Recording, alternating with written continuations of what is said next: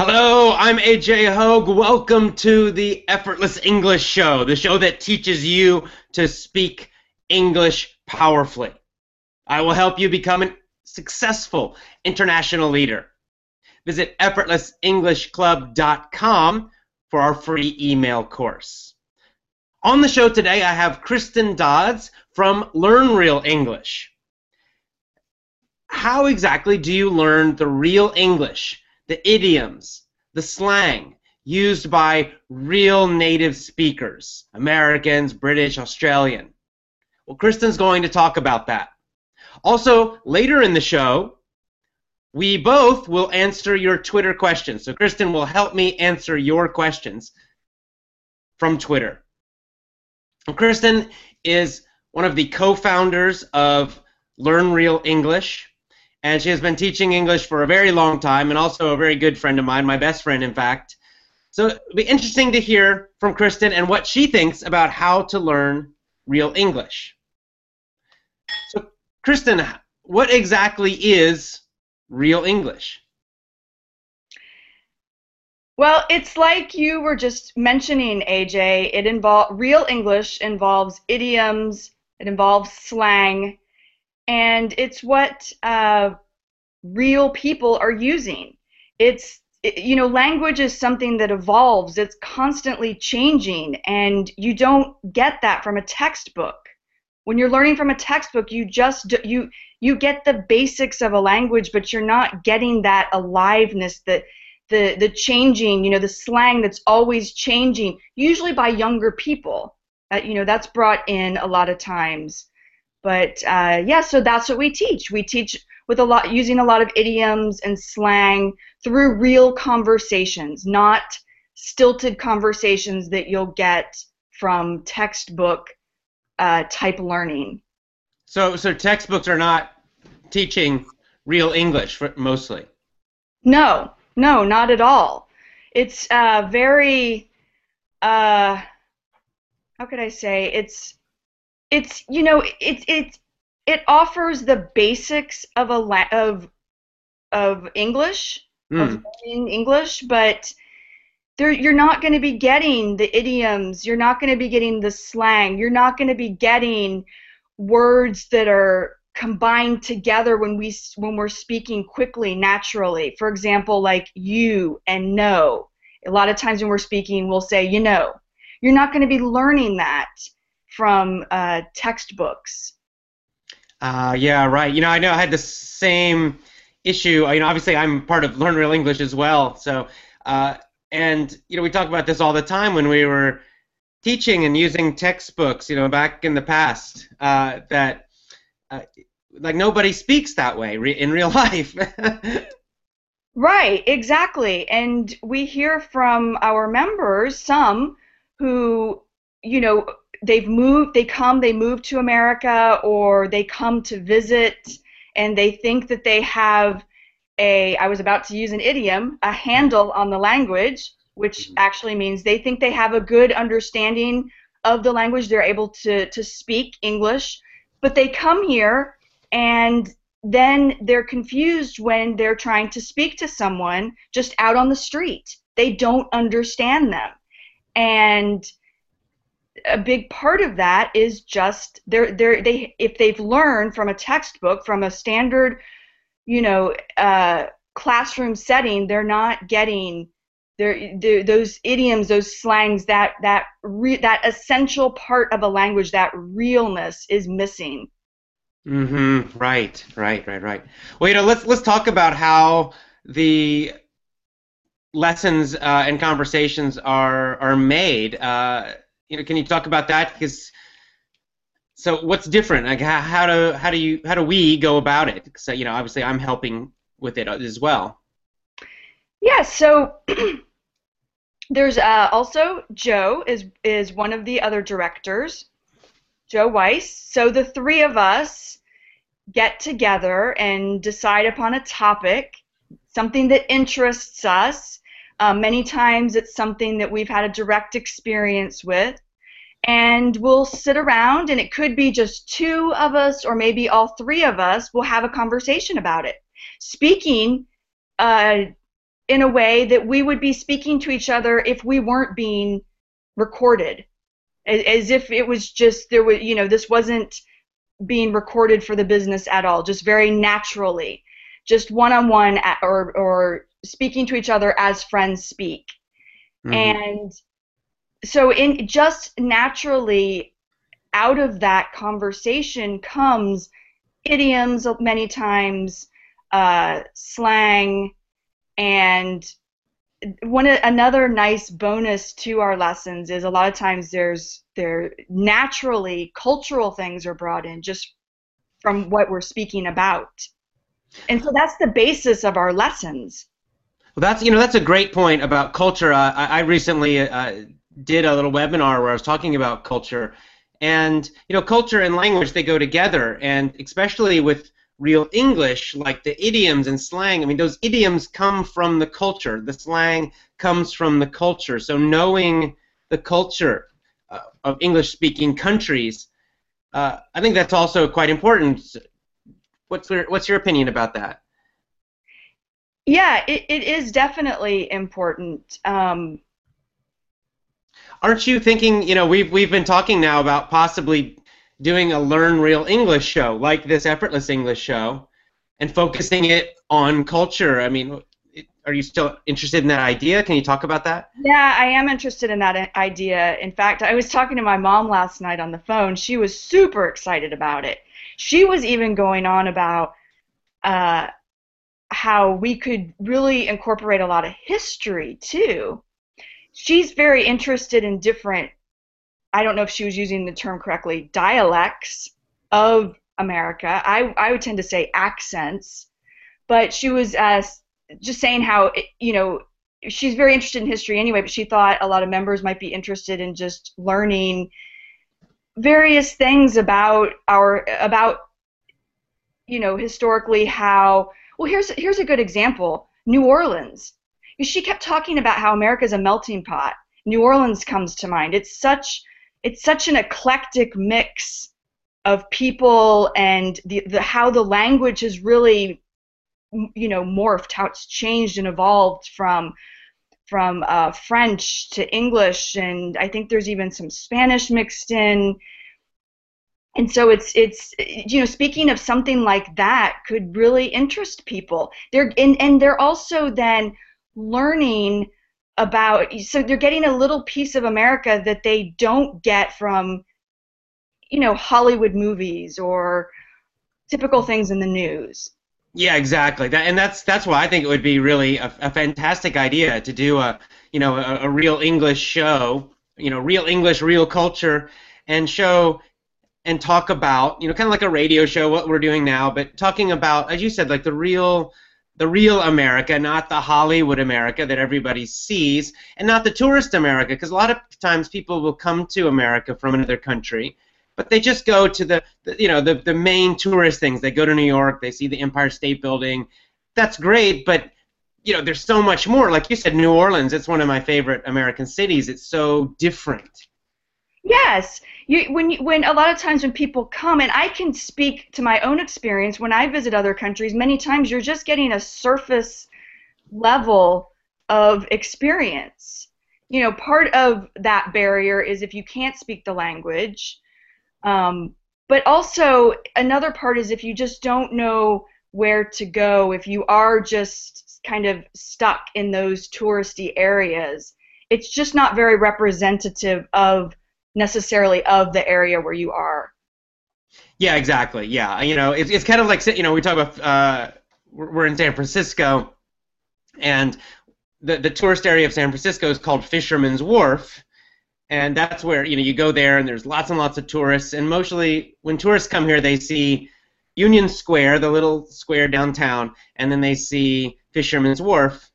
But like people who live in San Francisco almost never go to Fisherman's Wharf unless they work there or if they're just like jogging or something. But we never go to eat there. We never, go meet people there.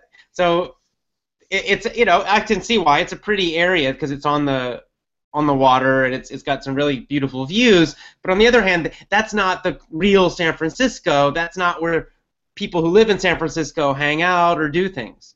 No, you're absolutely right. And also to take that further, a lot of times, well, specifically in Fisherman's Wharf, a lot of those restaurants, that's not the kind of restaurants that are even around San Francisco that people are eating in. They're catering to tourists. So many times they're blander. They're just, we have so many great little ethnic restaurants here in San Francisco, and you're not going to find those in the tourist area of Fisherman's Wharf. Well, yeah, oh, go ahead. Well, I was just going to say you'll see a lot of seafood restaurants, which makes sense because it is on the bay, the ocean, but also just a lot of bland Americana food. Well, I was going to say even Anthony Bourdain, if our listeners don't know, Anthony Bourdain has a show now on CNN. He travels around and he focuses on food and travel. And he used to have an earlier show on the Travel Channel, I believe. And he came to San Francisco one time, but the restaurants he visited, when we watched it, we like his show, but when we saw the San Francisco show, we thought, he went to all these terrible restaurants. He didn't go to any of the really famous restaurants that people here like. It was weird, right? Remember that? It was very weird. We couldn't figure it out. Yeah, it was. That's like, why is he going to the worst restaurants in the city? It was so strange. Yeah.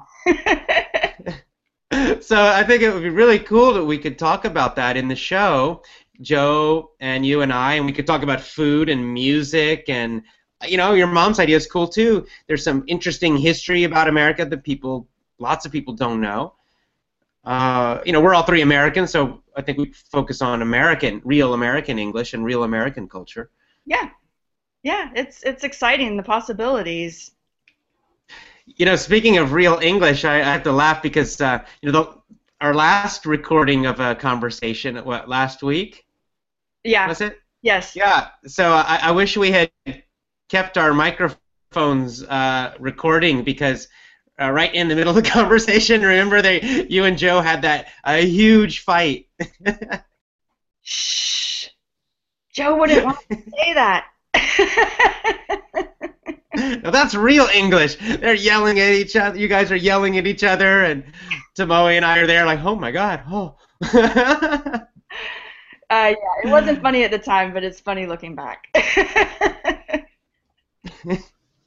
So it's real English. Yeah. So I don't know if people know, but yeah, that you and Joe are obviously together. They're a couple. Right. Hmm. Well, shall we? Why don't we go to Twitter now, and we can answer some of your questions. This is really probably one of the favorite times, and so Kristen's going to stay with me now, and she's going to help answer these Twitter questions. So you can ask questions to both of us, not just me. Is that okay, Kristen? Yes. All right. All right. So my Twitter is @AJHogue. It's just my name. So it's twitter.com/ and then my name, AJHogue, AJHOGE. To send a question on Twitter, you just type the @ symbol, like for an email, the A with a circle around it, @AJHogue. You put that first, and then you type your question. I'll see your question, and I can't read all of them because we usually get them very fast, but I'll read some of them, and both Kristen and I will answer your questions right now. It's question time! Let's go to Twitter, shall we? See what we got on Twitter. All right, so question time. Here we go. Well, first of all, here's a comment. Remember Georgiana from who's living in Spain, Kristen? The VIP. Yes, you showed me the video recording of your. She was the last person you spoke. She was your last guest. Yeah, right? That's right. Yeah. Yes. Well, she's just had a comment. She said, "Learn Real English is absolutely rocks. It's great. A Learn Real English show would be awesome." Oh, great. Thank you, Georgiana. I also I remember speaking to Georgiana too on the phone during one of our webinars. That's right. Yep. She's a VIP member, ACC member. So, yeah, we did. You did chat with her. I think it was our last one. Yes. Yeah, that's right. Okay, taking your questions on Twitter, at AJ Hogue. Type in your questions. Okay, here's an interesting question from Oter. These Twitter names. Oter Oscar says, describe your neighborhood and you'll describe the world. That's interesting. So I'm not sure what that's not really a question. It's more of a comment. Okay, go ahead. I was going to say maybe he's asking us to describe, I don't know. I was going to say maybe he's asking us to describe our neighborhood. Well, maybe he's saying that that a neighborhood is sort of like the microcosm. There's a vocabulary word. Microcosm of the world, meaning it's like a little. Every neighborhood is like its own little world. I don't know. Could be. Yeah. All right. Well, here's a question I get all the time, so we can discuss this. From MS Farrell Yam 8. What is the best way to learn vocabulary? I always say reading novels. Reading easy books is probably the best way. Do you have any ideas about vocabulary? Me? I was just thinking the same exact thing. Reading books that people are really interested in, that draw them in. That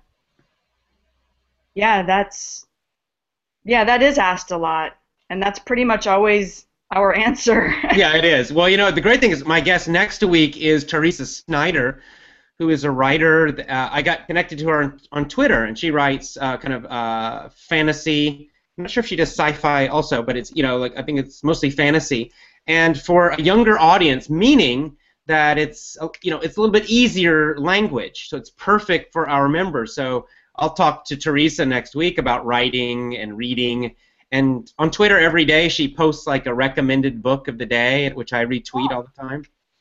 Oh, that's great. Yeah, it's really cool. It's one of the great Twitter connections. So. Okay, Julia, you remember Julia, right? Yes. Hi, Julia. She says, hi, Kristen, I love your passion for animals and nature. How did you develop it?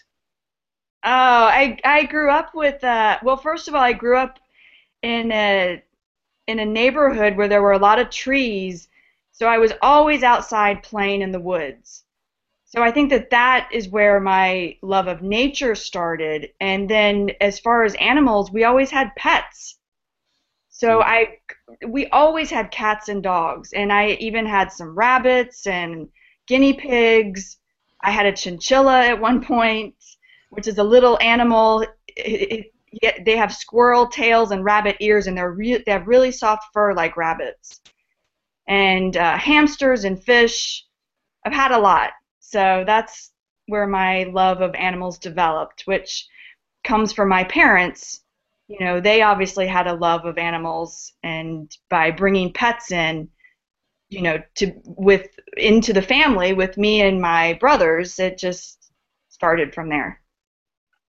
Yeah, for me too, actually, because I love animals as well, and I think it came from having pets. We had a lot of we had dogs and cats in my family, and I had pet rabbits at one point too, and it's great. One of the things I would love to combine, we've talked about this several times, you and I especially, about doing some kind of course or show, or even like a travel show where we travel around, and then as part of that show, trying to help out some nonprofit charities that are helping animals. So yes, I still think it's a cool idea. Yeah, animals or the environment. This is interesting. Joelma, who I believe is from Brazil, one of our VIP members, said she has a suggestion. Actually, she says she suggests that we have short videos about real situations. I think it would be interesting. And I'm not sure exactly what she means by real situations, but I'm guessing because I've gotten this suggestion before. Like ordering in restaurants and all that kind of real life stuff. Oh, that is a good idea. What popped into my head when you said when you were reading her comments of real situations is all the real TV shows that we have now. Well, exactly. See, you know this because I've talked to you about this. I'm excited about it, but that's what I think we should do. I think we should do a kind of reality TV show with you and Joe and I, so that we have microphones on all the time. We have one or more camera people following us the whole time. And then we go on a trip. Maybe we travel somewhere in the United States so we could show American culture. But it's kind of a reality show so that it's even more real, because we're not sitting down to have a conversation. We're just living life and meeting people and recording it. Yeah. I think it would be cool. Yeah, I think it would be too. And then, go ahead. I was just going to say, and then too, as we've talked about when we're traveling, if there were cameras on us all the time, microphones, you're seeing you're getting a feel of our real personalities. I mean, our real personalities are showing through right now, but even like the not so good times when maybe we're tired or getting frustrated or yeah, because you guys get frustrated and tired all the time. I'm never like that.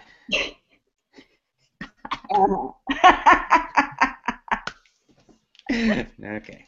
Yeah, they could see the real AJ when I'm really in a terrible mood and oh no. This is the real AJ too. But yeah, I think it would be a great idea. It's a cool idea. It would be a little bit expensive to do. We have to hire the camera people, but I think we'll do it. I think we will do it sometime. Yeah. Okay, let's see. Okay, this is a very interesting question from Modi's 90.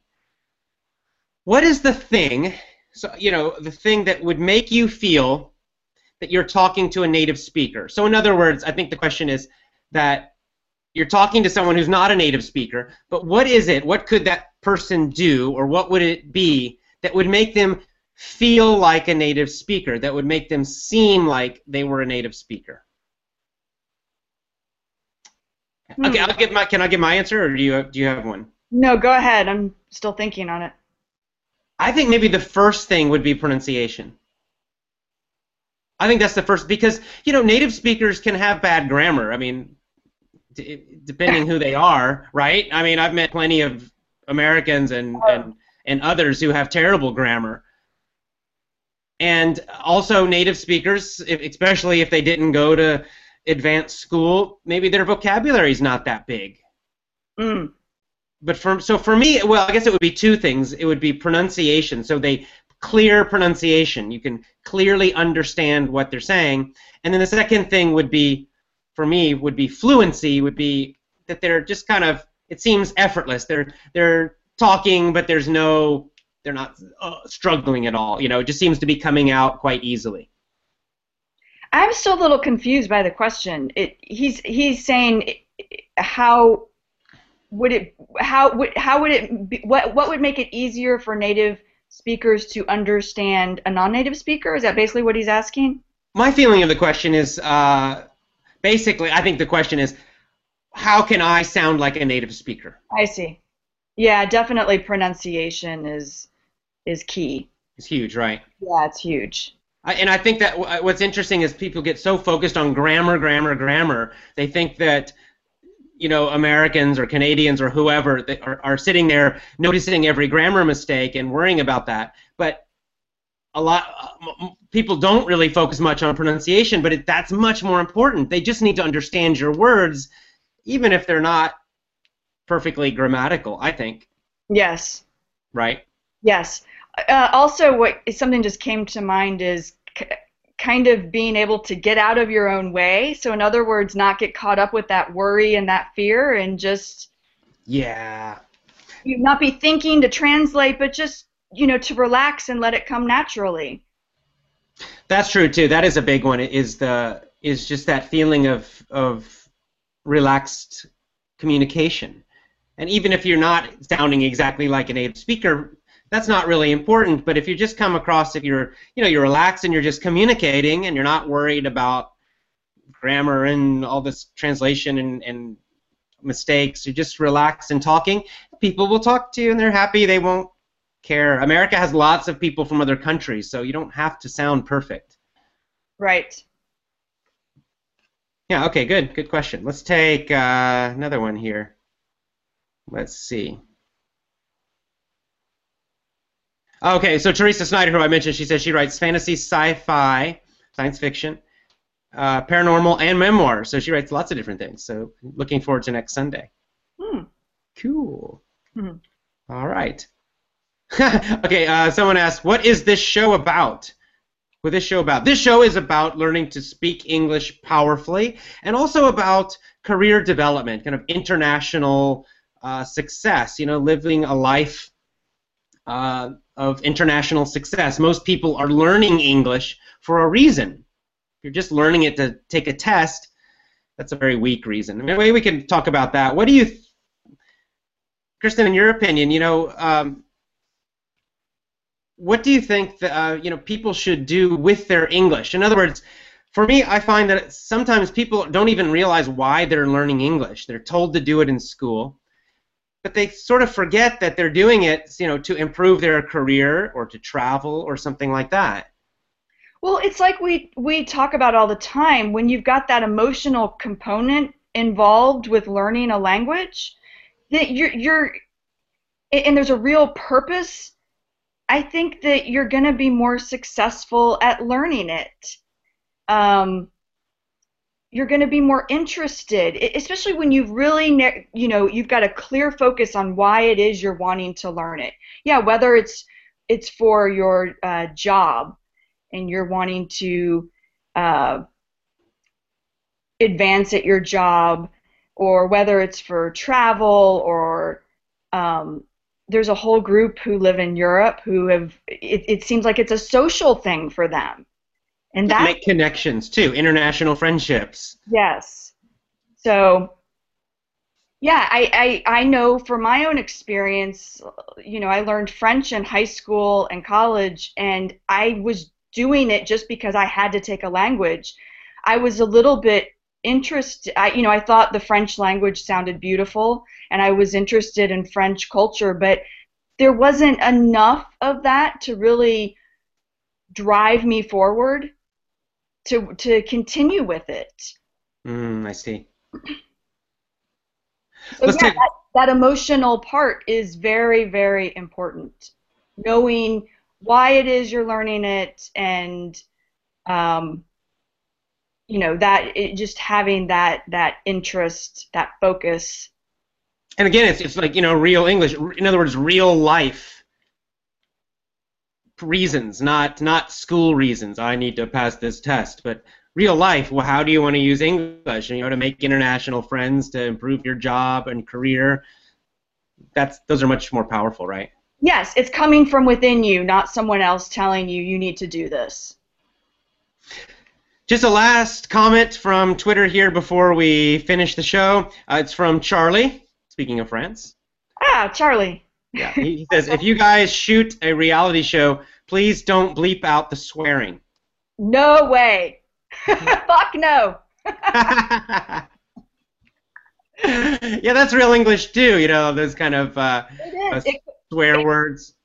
Sorry, I was speaking. Yeah, it is real English. Hearing the swearing, the cuss words. So that is definitely a part. Come to San Francisco and you're going to hear it all around you all the time. Yeah, even if you don't want to say those things, you probably should at least understand them so you know. Well, they're not always insults, you know, they're used so in so many ways, you know, these words like shit, fuck, damn, you know, they can be used in positive ways too. So it's good to sort of learn how they're used and in which situations. Absolutely. All right, so Kristen Dodds, co-founder of Learn Real English. It's learnrealenglish.com. So to learn more about Learn Real English and the Learn Real English courses, again, learnrealenglish.com. Kristen, thanks. I'm sure we'll have you back on the show, and maybe we'll have our own Learn Real English show coming soon, right? Yes. Thank you, AJ, for having me as a guest. Thank you for all your questions. Bye. Okay. Thanks. Okay, see you next time, Kristen. See you soon. Okay. Bye.